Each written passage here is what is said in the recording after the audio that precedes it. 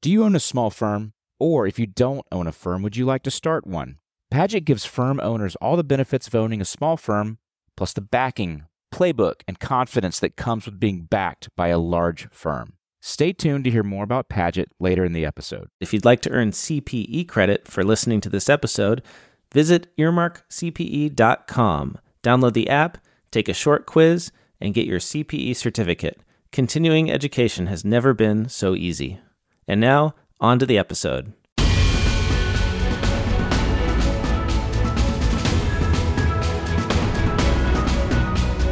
Well, welcome back to another Federal Tax Update podcast. This is Roger Harris, and I'm joined as always by Annie Schwab. Annie, what are we talking about today?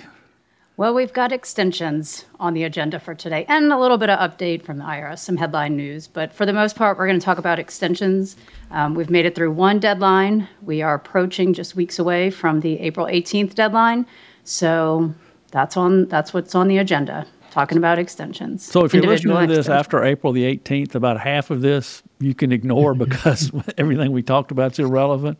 But I'm assuming most of the people will hear it before then. But it's a good topic for next year if you've already passed April 18th. So that is true. All right. Where do you want to start?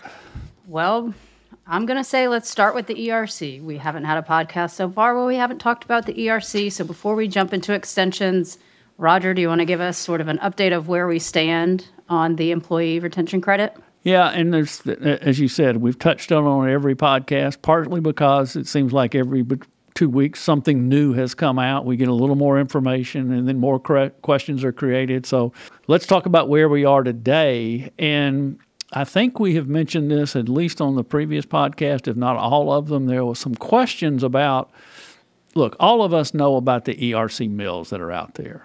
And they're advertising huge amounts of money, and they're actually being pretty aggressive in terms of what they're doing. And it's putting us in the tax practitioner world, I guess at risk is a good term, in the sense that what if somebody comes to you and says, hey, I got $200,000 of an employee retention credit, and I'm going to say this word, and then, Annie, I'll ask you to help me define it. You know it's wrong. Now, knowing something's wrong, believing something's wrong, thinking something's wrong is different. But the rules that we're going to talk about knowing. So how would you, first of all, define knowing something is wrong? Sounds kind of an absolute, like you are positive that you know something is to be true or to be false, so to say. And that's a difficult word to, there's a lot of gray areas in tax law.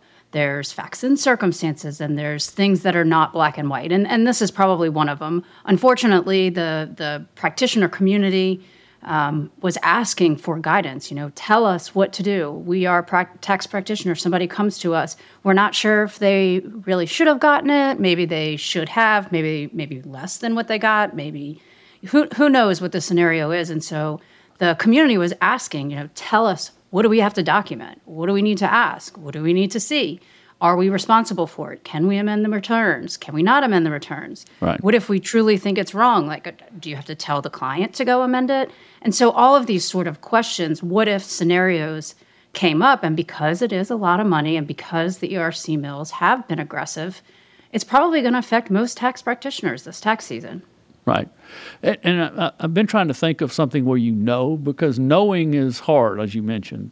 Suspecting it's wrong, believing it's wrong, but knowing it's wrong is sometimes hard. But I read, actually the IRS came out with something about an hour ago about this. And one of the things that they said the mills are doing is ignoring the fact that they got a PPP loan, the business did.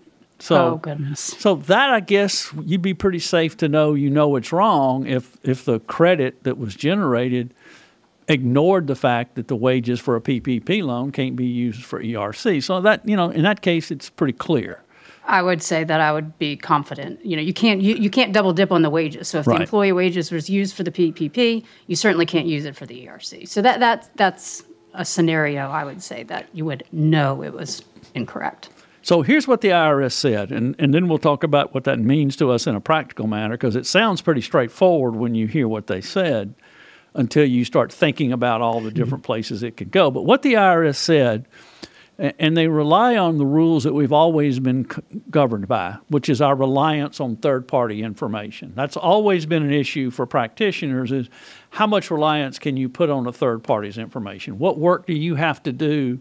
And it really comes down to, and it says you don't have to audit it, but you have to, feel comfortable that it's accurate. You have to factor in what you know or should have known, or a contrary fact, like, hey, they didn't include the PPP loans. And so what the IRS has said is that in the case of the ERC, if you don't believe you can rely on the company or the facts that are presented to you, the fact that you're required to amend returns to reduce the wages, they're saying you should not amend those returns. They have used this terminology, which again leads to a lot of other questions, that by amending the returns, you are perpetuating a false claim.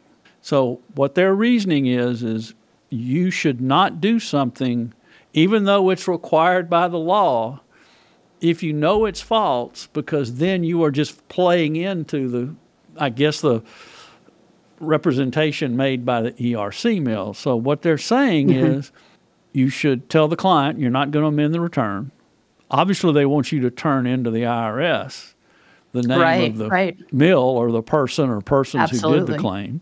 But you should not amend the return if you have reason to believe it's inaccurate, that the credits were inaccurate that they received. Right. So that sounds like, there's the answer. But well, no, because that leads you to the next. So now it's incorrect. What are you going to do? Send back the money? Well, yeah. Tell the client to send it back? Well, they don't even probably have it because they paid the ERC mill a fee for the preparation. So let's just say they got $100,000 in the credit. Well, they paid the ERC mill $20,000. So now, if they haven't spent the $80,000, which most probably have, to send that back is almost unrealistic. Yeah. That's kind of what makes this unique in the tax world, because we've run into this situation before. The ERC's got such big dollars, we're acting like it's something different. But we've been faced many times where someone has come to us with something that's wrong, and we're obligated, as we are in all cases with the ERC, to tell them it's wrong and tell them how they should fix it. And one of the fixes is to go back and amend the claim, if you will. But in this instance, to your point, Annie, most of these clients, if it was $100,000, they probably only got $80,000. If it was $200,000, they probably only got $160,000. So you're asking the taxpayer to give back the 100% when they only got 80%, or maybe 75%, or maybe they got 85%. And it's just, for most people, it's not a practical solution. But and that's one of the tools that we usually use to kind of navigate through these problems, that maybe there's some that'll do it. I don't know too many people that are willing to do that. Well, I don't know, but I mean, because the ERC mills are under such scrutiny, I bet some of them are closing shop. Even if you went back to them and said, that this was a false claim, or this is incorrect. I mean, I don't even know if you could locate them. Well, and that's what's interesting. You keep teeing me up for something else. There was an article in Accounting Today where they went to the insurance companies and kind of posed this problem. As a practitioner, you're faced with these ERC claims, and what their concern is these mills came out of nowhere to generate all the claims. As soon as they've milked everybody for all the money, they're going to be gone. So when you send people back to these mills to fix the problem, they're nowhere to be found.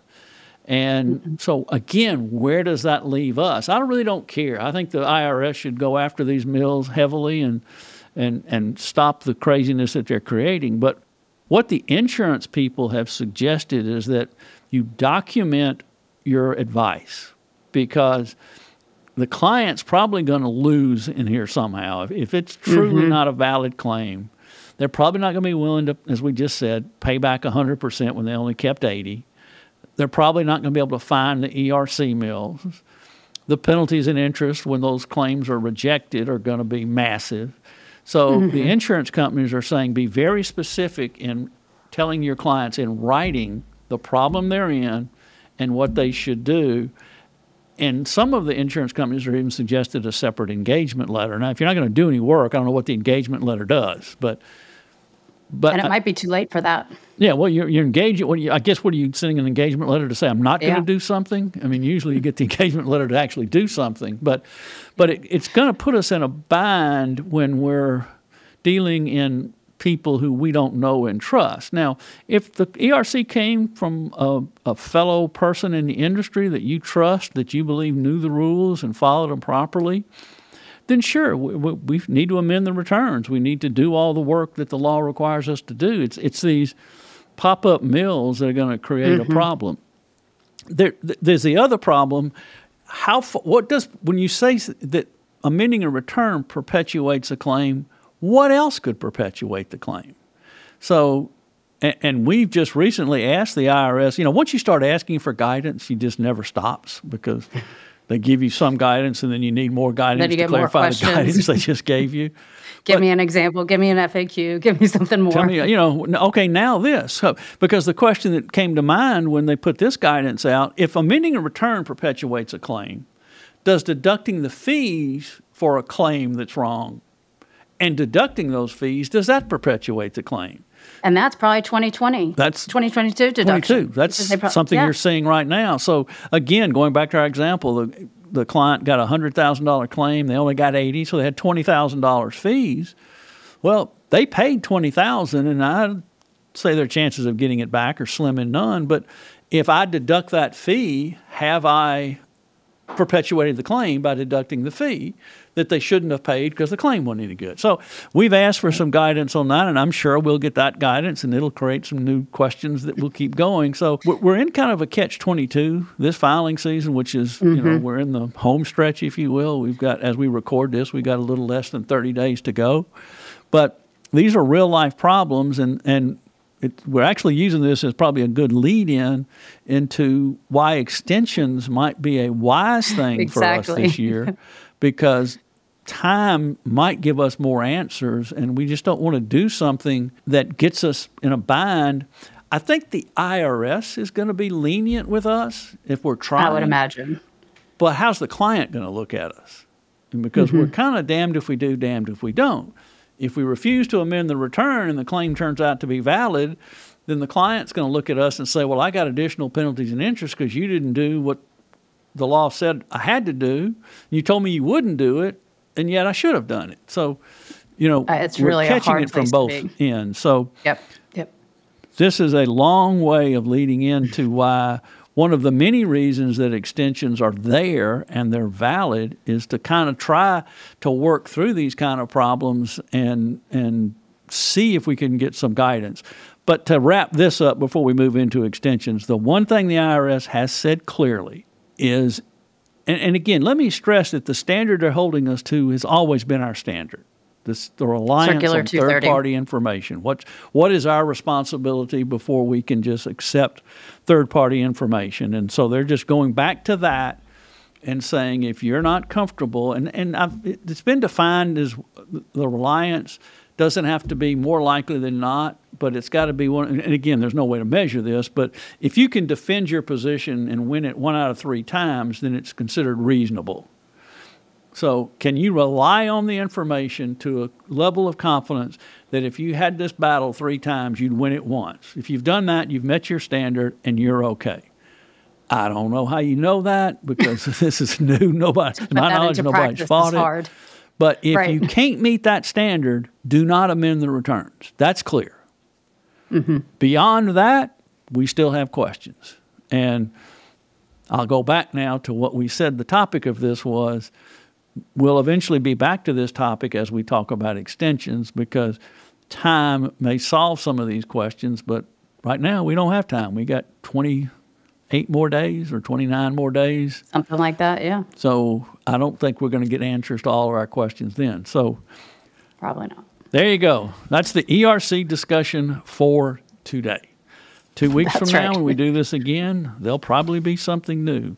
But we might have something new. So let's get into what we said we were going to talk about, which is extensions, and then we'll cover some other IRS updates. So anyway, why don't you kick off? I think everybody on this podcast or listening to this podcast knows what an extension is. I hope so. Yes. And today we're focusing on the individual, the personal extensions, the extension of the Form 1040. And the extensions have been around for a while. This is definitely not something new. In fact, some of you may remember when there used to be two extensions, a first and a second extension. Well, there's just one, and it's the Form 4868. It allows for a 6-month extension, basically for nearly any reason or for any reason. And that's the federal tax return, although most states do piggyback on the federal. So just double check your state, make sure.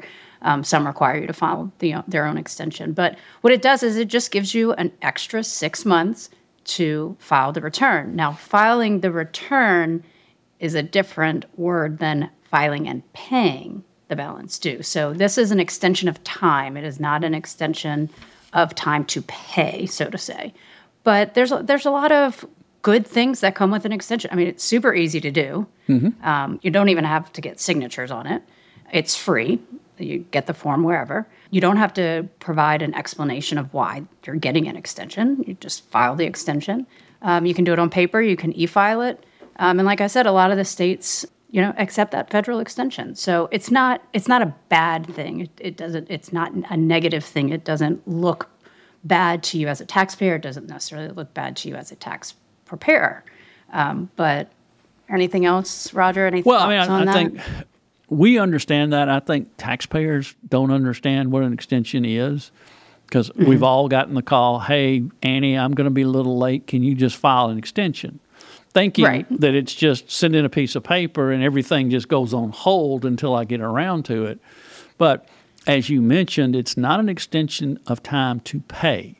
So there are some rules as it relates to how much money has to go in if the goal is to avoid penalties and interest. Now, if you just want the IRS to go away till October 15th, you can just send the form in and they'll assume you know what you're doing until you file the return. Yeah. Then they'll realize, well, that didn't make sense. So, right. I mean, there's late payment penalties. There's underpayment penalties. And some of those apply if you owe money, obviously. But, it doesn't mean that you're at higher risk for audit. No. You should definitely file the extension, even if you don't have $1 to send in.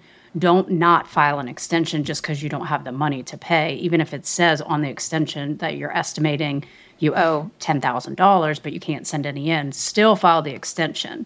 That will at least prevent the late filing penalty of the tax return. That'll give you your 6 months to gather the paperwork. Which can be more than the late payment. So it's really important. Oh, yeah. To get that form filed. Yeah.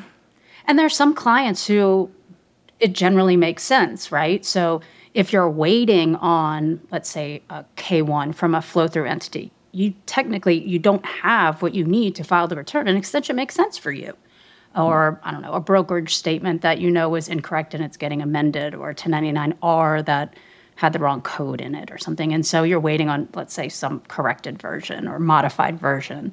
And so, there are times when extensions make a lot of sense, even if you have everything you need right now and you're just waiting on something else. You should never just kind of estimate what you think that form is going to say and then file, because that's just going to cause a matching notice and more trouble down the way. So don't throw numbers on the tax return just because you don't have the actual form.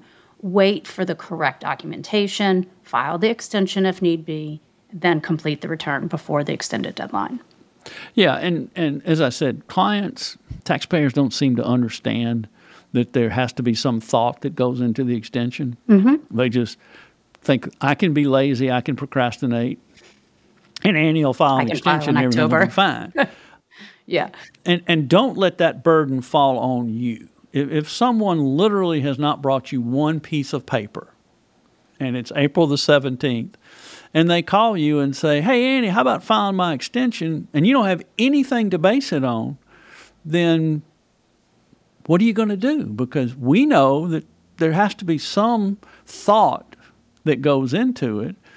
And we can talk about it in more detail. It doesn't have to be perfect. It doesn't have to be exact. Mm-hmm, mm-hmm. But the way I've always handled that, and then Andy, you tell me about you. If someone literally, I've known them for years and I've done their return, but they haven't showed up and they call me on April 17th and say, hey, file an extension, I'm going to say, here's what I'm going to do. I'm going to send you the form because I don't have any idea how to put any numbers on it. Right. And you put something on it and send it in by April the 18th, in case this year. because I don't want the responsibility for the penalty because I made assumptions about what they would owe or wouldn't owe. And what they paid in. Paid in, and I know nothing. So what I have always done, and then I'll let you talk about it, is in those instances where I have nothing to base it on, nothing, then I'll furnish them the form or forms if the state requires one. And I'll say, I don't know what to put on it other than your name and address. So you've got to get within 90% of what you think you're going to owe. So here's the forms. Make sure they get postmarked and keep a copy. Now, Annie, would you do anything different? Hi, I'm Jeff Phillips, CEO of Padgett. We've been helping firm owners grow the right way for over 50 years by providing marketing, technology, and of course, tax support. It's like hiring another 20 people who help you run your firm, but for a tiny fraction of the cost. And if you like this podcast, remember that these are two of the national team leaders at Padgett that exist to support Padgett firm owners. So to learn more, visit PadgettAdvisors.com/podcast or PadgettAdvisors.com/podcast. Now, let's get back to my colleagues Roger and Annie for the federal tax updates. Well, no, not necessarily. I mean, there's different scenarios. So like if this taxpayer knows that they always get refunds and everything's the same, and so, those kind of scenarios. So tax practitioners, we are slammed at this time. There's a reason that we also file extensions. It's not just because our clients might be waiting on something, but as a tax practitioner, spreading the workload over through the summer months, one, avoids mistakes. Everyone is tired. If there's a really complex issue with a particular client and you need to do research on it, instead of spending hours and hours of research, put that one on extension, do an extension estimate, and then focus on that when you're not as busy. Maybe we were just talking about the ERC. If we're waiting on guidance about something, we need something more from the IRS to feel comfortable in filing the return, use the extension. Again, estimate, complete the extension form, and send it in. Like we said, if a taxpayer doesn't owe, then there's not going to be penalties and interest on that. You need to file the extension to meet the deadline, but there won't be additional penalties and interest on an amount owed because you don't owe anything. There have been times when I've called up family members or friends and been like, hey guys, I'm filing an extension for you. I didn't get around to it. You generally, not going to owe any money, so there's not going to be any penalties and interest. I'll do it next week or the week after. It doesn't have to be 6 months. You could do the return the day after the deadline. Sure. There's different scenarios, whose stuff's been sitting there the longest, who maybe, what if they hadn't paid you for the prior year? Well, I'm not going to make them a priority. Nope. They still owe me for the tax preparation from the year before. And let me tell you, there are a couple of clients that if I file an extension and that means that they no longer want to use me as a tax preparer, I'm okay with that because there are a couple that are real pains, and I'm okay with them if they ended up going somewhere else. So there's all it's from the taxpayer side, it's from the tax practitioner side.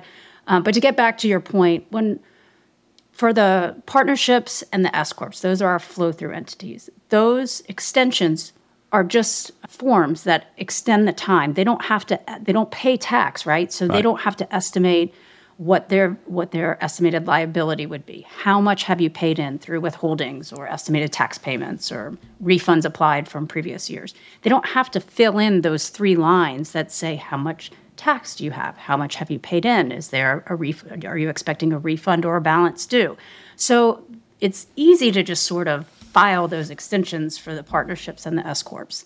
But for individuals, it takes a little bit more thought.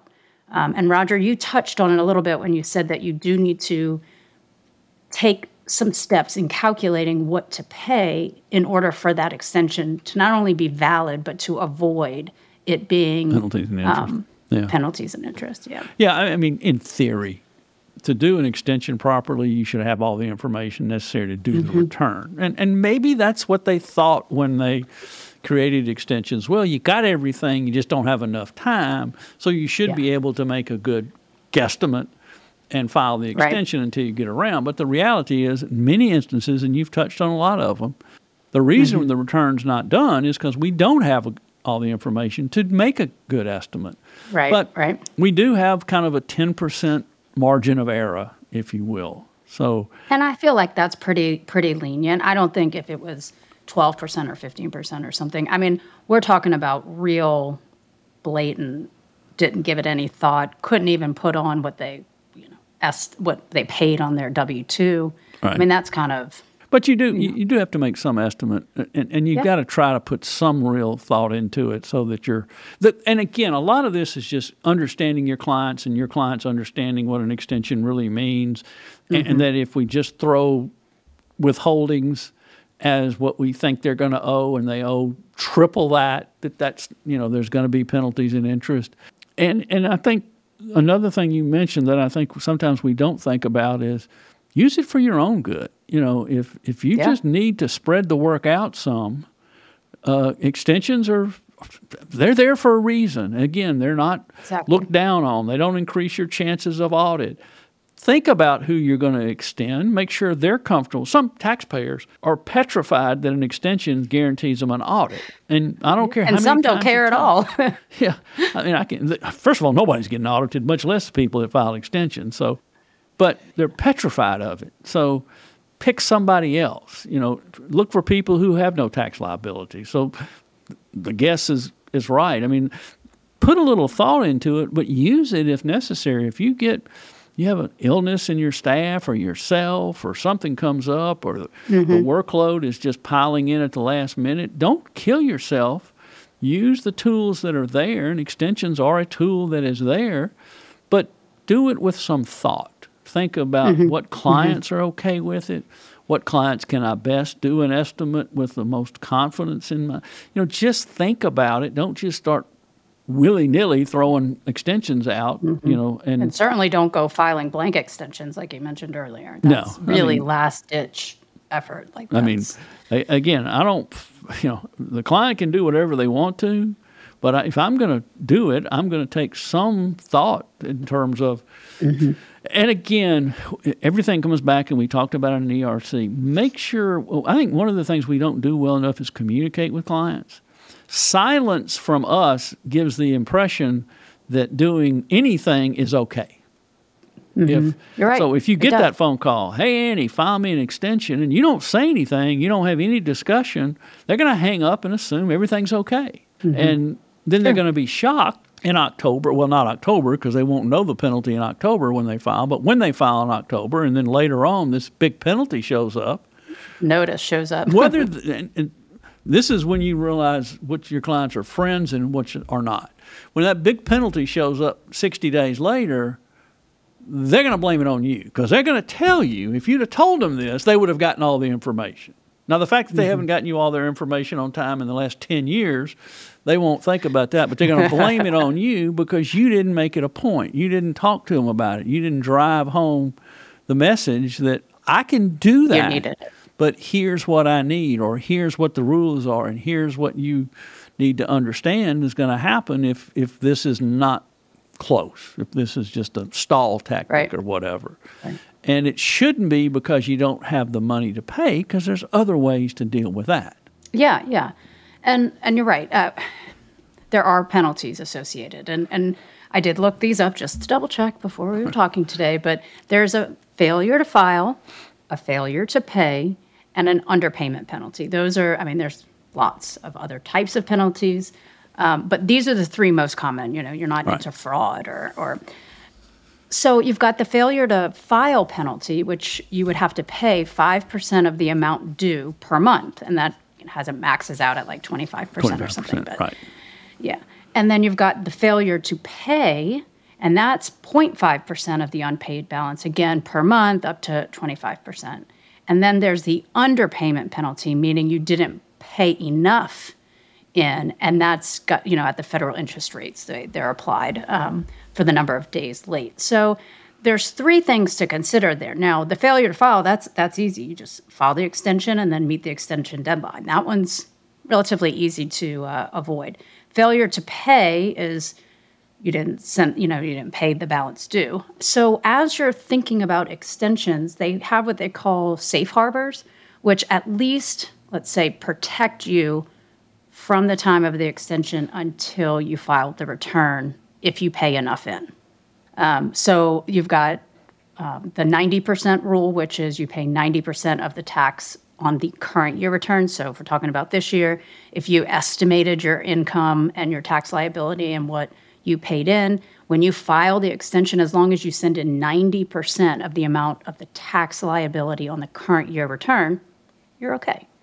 100% from the prior year return. So if you looked at your 2021 return and you looked at the total tax liability, as long as you pay in 100% of that, then you're okay. Now, if your AGI on last year was over $150,000, they moved that 100% to 110%.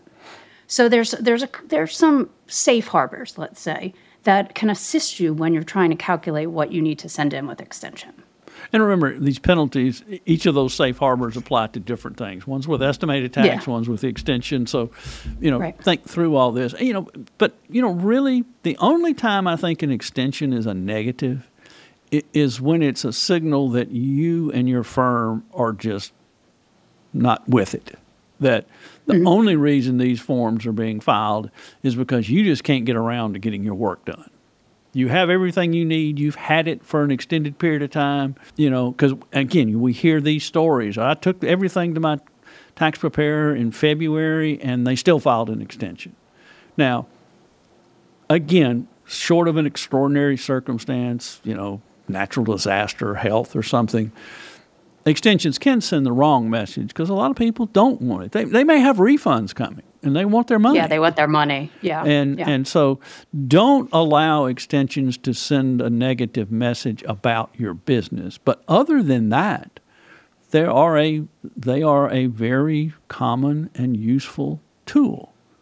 And we should use them, but use them wisely and smartly and make sure our clients are understanding what it means to file an extension. It doesn't mean you're going to get an audit. It doesn't even mean you'll get a penalty, but there are rules you have to follow. Yeah.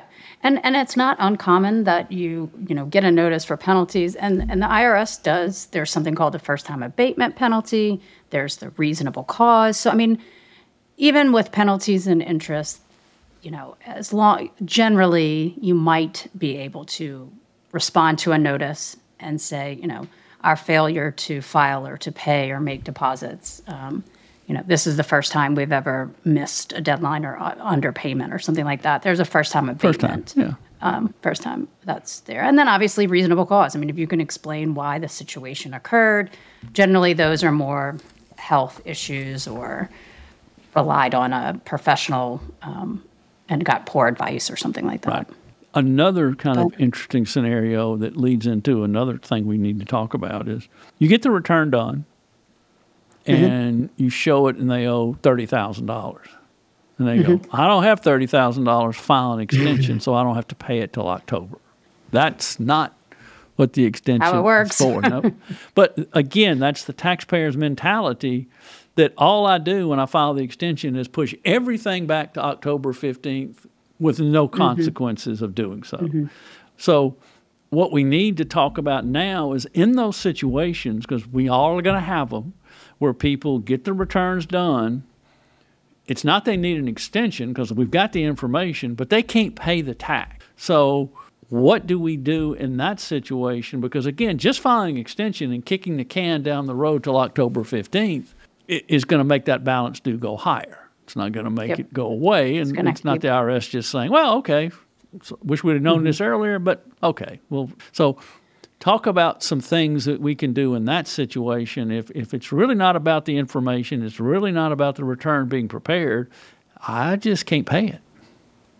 Yeah, and the IRS is aware of that and has been dealing with that for years and years. And they have payment plans, installment agreements. There's some that are for personal and for business.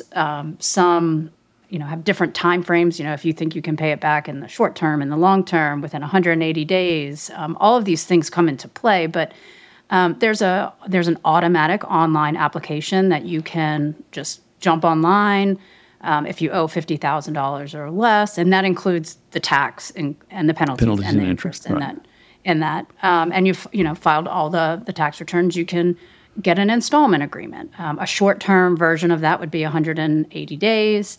And that is if you owe $100,000 in combined tax penalties and interest. So there's thresholds for the amount that you owe. There's timeline for when you think you can pay. There's, they can take it out of your account. You can write checks. You can negotiate different terms if need be. And then there's also the option for offer and compromise. So that's another, way to pay your balance due. Now that's way more complicated. You have to submit lots of documentation. There's a pre-qualifier tool on the IRS. So it's more of like something has happened. You don't even have assets that could be used to support your balance due, I guess.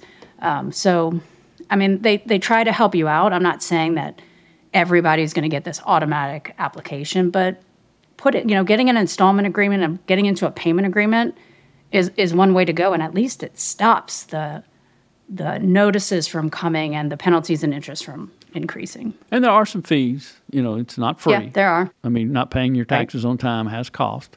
There is the form, and I'm sure it's in almost every tax software out there, that you can actually send with the return for an installment agreement. Now, again, if you've got people that owe hundreds of thousands of dollars, it's different than if somebody owes $10,000 and can't pay it. You can literally file with the return the installment agreement form and set up a payment plan. You're going to have to give them right there, the information, and there's a fee. But so the point being is, don't let someone who can't pay it think that extending and filing does anything but make the problem worse. Deal with the issue of, well, how much can you pay? When can you pay it? How much can you afford? I mean, obviously, you're going to have to pay it. You're not just going to. Yeah. I mean, I guess you could, if you thought you had an offer and compromise reason, that was probably the precursor to the ERC mills, is all the people on TV saying they can get you out for 10 cents on the dollar or something like that. I still hear those. Yeah, they're still out there. But for the most part, our clients have tools to be able to pay the taxes with the return and go ahead and deal with it. Now, Annie mentioned those online tools. Those are available as well if you're in the collection process and you've got past due balances. There are it's what, $50,000 for an individual and $25,000 for business. So that's right. If you're dealing with a client that has some past due taxes, and again including penalty and interest, those online tools are not just available when you file the return. They're available to any individual who's gotten behind. Now you can get above $50,000. But you're going to have to document it. You're going to have to negotiate with the IRS and do those sorts of things. I think you have to send in some additional documentation. Yeah, there's more, but it's a little bit more complex. If you, this is the type of thing, like let's say you owe for 2020, 21, and now 22. They'll combine all of that together, update the payment plan. So, even if a client comes to you and they're already on an existing payment plan with the IRS, you can still work with that plan and combine any balances due. Yeah. So, again, use extensions when they're necessary, when they're helpful for both for the taxpayer or the practitioner. Put some thought into it. Don't just mass send out blank extensions. Right. Don't confuse extensions with paying, because there's additional tools for paying. And explain that to the clients. Yeah. Communicate with the clients so that they know what you're doing and why you need it and why it matters. Why you need the information. Yeah, it's the discussions that we have with clients that makes us different. If all you do is take numbers and put them on a tax form, you're just a human calculator. That's really all you are, because you're just plugging numbers into software and calculating. It's these discussions and these making our clients knowledgeable taxpayers that should make us better at what we do and more valued to our customers. So, again, use extensions when extensions need to be used. Use the payment tools and plans when they can be used. Use them in combination with each other. But talk to clients. We talked about the ERC. Explain the issue to them. They trust us. They rely on us. But that's no good if we never talk to them and we just crunch numbers and give them completed documents and assume all the stuff that we know they know, because they don't. Yeah. If they did, they wouldn't be coming to you. So, and take a deep breath, move slow, avoid errors, look at your client list, look at your staff's capacity, and then figure out what you can do. And if one thing COVID taught us the last few years, it's that tax seasons never end. So why not use extensions? That's all I heard during COVID. Well, tax season never ends. Tax season never ends. Well, this is the longest tax season ever, is what I heard. This is the longest tax season I've ever had. Yeah. So exactly. If you've gotten used to that and use extensions, then just spread it out. It doesn't have to end April 18th. It can end June 18th. It can end July 18th. It's up to you. Don't kill yourself. Go.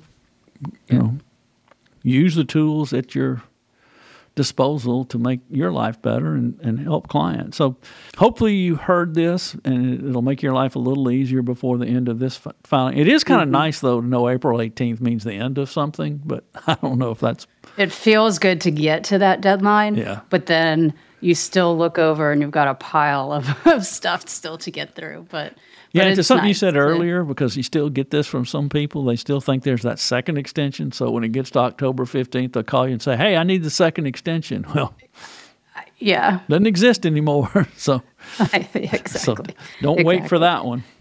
I know. Anything else on extensions and payments? Yeah. Oh, on extensions and payments? No, I think we covered that. Reminder to check your states with your extension. Right. They can be e-filed. Make sure that the payments get mailed. If you're doing it by mail, check the address. Make sure it goes to the right place. Keep a copy for your records. Make sure that the client has a copy for theirs.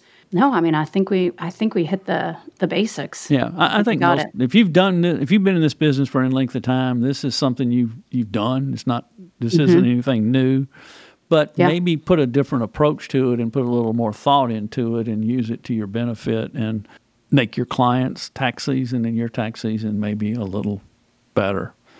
Mm-hmm. As always, we try to leave time at the end to kind of talk about stuff that has come out. Some of it has come out within the last couple of weeks since we did the last podcast. Some we've just been sitting on. So where do you want to start on news from the IRS? I guess let's start with the information returns, the e-filing requirements for the information returns. Right. Beginning on January of 2024, so the beginning of the year, all tax practitioners who file more than 10 informational returns, I think that number was it 250? Yeah. 250. That is now decreased all the way to 10. And that's not like 10 W-2s or 10 1099s. It's in the whole series. So if you do 5 W-2s and 8 1099s, well, you pass the threshold. You need to e-file. So that's going to be a change that just consider it. Keep it in the back of your mind. Think about your business processes. That is something that you probably need to give some thought to as we approach the end of the year. Yeah, because this is, again, the continuation of trying to get as much of information into the IRS electronically as they can. Because as we saw during COVID, when paper comes in, it can get backlogged in good times. It's awful during a pandemic, but even in good times, too much paper. So we're going to see this continued pressure to do things electronically. So it's a pretty big jump to go from 250 to 10. And there's a lot of tools. The IRS has a tool for e-filing 1099s. There's a lot of good products out there for 1099s, W-2s. Yep. Just don't wait until December to start thinking about this. Right. This may be a good time if you've got clients who need to switch to a payroll service like an ADP, Paychex, or whatever, Gusto, all those places where they take on the responsibility. But if you are responsible currently for preparing those W-2s or 1099s, come January, you're probably going to need to do those things electronically. If you've never done that before, it's going to take you a while to figure it out, be set up, be organized. So just don't wait till the last minute. Get through tax season and then maybe look at your client list and decide who this is going to impact and start that discussion with them while you have plenty of time. Communicate before it's too late to make the change, to implement the new steps, the process. And with your staff, too. It might require you to do some training with your staff or invest in some other technology or software. And just get prepared. These kinds of things are, change. Most people don't like change, but hey, it's happening. It happens. What about RMDs? RMDs? Yeah, no, we can go there. It's just that April 1st, so it's coming up just in a couple of days. Those taxpayers who reach age 72 during 2022, there's a special rule that allows them to take their first distribution in April of 2023, and then they'll take the next one at the end of the year. So it's kind of weird. It's just for those, it's a 2 payment in a single year for those who reach 72 during 2022. So the April 1st RMD deadline applies to the required distributions for the first year, and then all later years are going to be on December 31st. So if you've got a client who's asking questions about when they need to take that distribution and they reached age 72 during 2022, just remember there's special rules for that particular situation. And you may have 2 RMDs in 2024 if you defer the 2023 into 2024. You can do right. Senseless plug for our last podcast. Go back and listen to our discussion of the Secure Act 2.0 because these RMD rules are changing. But yes, if they're turning 72 this year, they can kick it into next year, but they still are required to take one for next year. So there's some planning opportunities if those RMDs are substantial in amounts as to whether you're better off to kick it into next year and have 2 versus take one before the December of this year and then take the 2024 next year. Yep. Next year. Double up. Right. Don't double up or double up. Whatever's in your right. Whatever's there in you your go. best That's probably interest. easier to say. Yeah. You can double up or you cannot. What else? So I meant to mention earlier when we were talking about, underpayment and penalties and interest and getting notices from the IRS. Many taxpayers probably don't know that there's something called the Taxpayers' Bill of Rights. Right. And there's 10 of them. And basically it's, the right to be informed, the right to privacy, the right to a fair and just tax system. And they go on. But it's kind of interesting. If you've never gone and read them, you can just go to the IRS website, type in Taxpayers' Bill of Rights, and they'll list the 10 of them. And it's something that I feel like tax practitioners probably know, but probably have never communicated, that your clients have such things as Bill of Rights. So I don't know. I thought that was kind of interesting. I wanted to mention that. Yeah, no, and it is interesting, and particularly in instances where maybe you're helping a client who owes the IRS money. Mm-hmm. We think because we know how to prepare taxes, we know how to represent clients when they owe money. Collection and representation rules are very different than knowing how to prepare the return originally. Mm-hmm. And it's important to sometimes know what those rights are, particularly in a collection environment, where you know what they can do, what the IRS can do, what the IRS can't do, what rights the taxpayer has, all those sorts of things. So it's important to understand, again, particularly in the collection realm of what we do, what rights the taxpayers have, because they do have them. Mm-hmm. They do, and I think it's important for your clients to know that. I really do. Yeah. What else? So just let's see, a couple of reminders I can think of. Be sure to use that Where's My Refund tool. Refunds are generally issued within the 21 days. There are certain types of returns that maybe take longer, for identity theft factors, or maybe the earned income credit or additional child tax credit. Those kinds of things sometimes take longer. However, 21 days seems to be realistic. Where's My Refund is out there, so that's a great place to go for, first stop there. And that'll show you, it has 3 different stages. So when you log in, you put social and what you owe and blah, blah, blah, how'd you file, your filing status. It'll say, return received, and then the next step would be, refund approved, and then refund sent. So you can kind of see the progress of the processing of the tax return. So, I don't know if you've got that out on your website or if you tell your clients about it, but it probably prevents them from giving you a phone call. Put it on your website. Say, where is it? Where is it? And a lot of states have the same thing. Yeah, they do. And so when they're going to your website to find your phone number to call you to ask you, where the hell's my refund? Right next to your phone number maybe should be a little thing. If you're calling to find out your refund, go here instead. Click here. That's all I'm going to do if you call me. Yeah, I mean, that's all really we can do other than getting on the phone and sitting on hold and all of that. So so make sure your website's up to date. Exactly. Roger, I think that's all I've got, unless there's something that came across your desk or... Well, I'm going to put a tease in. I don't know when we're going to talk about this because there's still it seems like we're waiting on guidance on a lot of things, but I don't think we can do polls on a podcast because we wouldn't know what you answered. No. I'm going to gamble that most of the people listening to this podcast do not know what the Corporate Transparency Act of 2020 is. I'll have to admit that until a few weeks ago, I really wasn't sure what it was. But if you work with small businesses, there is something in this act that's going to impact all of this. This is the first bill like this where I saw the exemption is for large companies, not small. We tend to think that a lot of things happens that are small businesses. Well, they're exempt because they're small. Actually, this is the opposite. You're exempt from these rules if you're large, not if you're small. That's a tease, so you'll listen to a future podcast when we talk about it, because we are still waiting for some guidance. But I can say this, by the next year, fortunately we've got the rest of this year, it's going to impact just about 100% of your small businesses.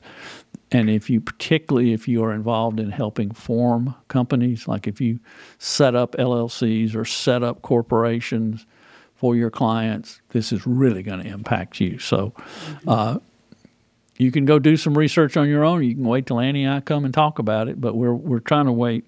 We were supposed to have more guidance on it than we do, so we're going to kind of hold off. But just a little tease, the Corporate Transparency Act of 2020, and we're in, 2023, and we still don't have all the rules yet? So we don't have all the rules, and it doesn't take effect until the beginning of next year, but you can't wait till then for you this would think one, 3 years would have been enough time to come up with all the rules, but now we're going to cram them all in.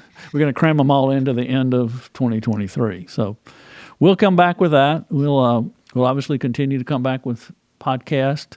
We hope you are enjoying these. We hope you'll tell your friends about it. You know, as you say, we're available wherever you get your podcast. So that's right. So we hope you'll keep listening and send us ideas if there's topics you'd like us to consider. You know, if we are qualified, we'll do it. If not, we won't. Anything else, Annie? We done? No, that's a lot of information. So hope you enjoyed it. Hope to see you on another one. Yeah, hang in there. Depending on when you're listening to this, either congratulations, you made it, or hang in there for a few more days. It's almost over. So it's almost over. Well, Annie, as always, pleasure to do this with you. Thank you for all you do. Annie does all the work on this. So if you like what we're talking about, she gets all the credit. Thank you, Roger. It's a pleasure to do this. All right. Well, again, thanks for listening. Again, join us again on another Federal Tax Update podcast, and we will see you in a couple of weeks.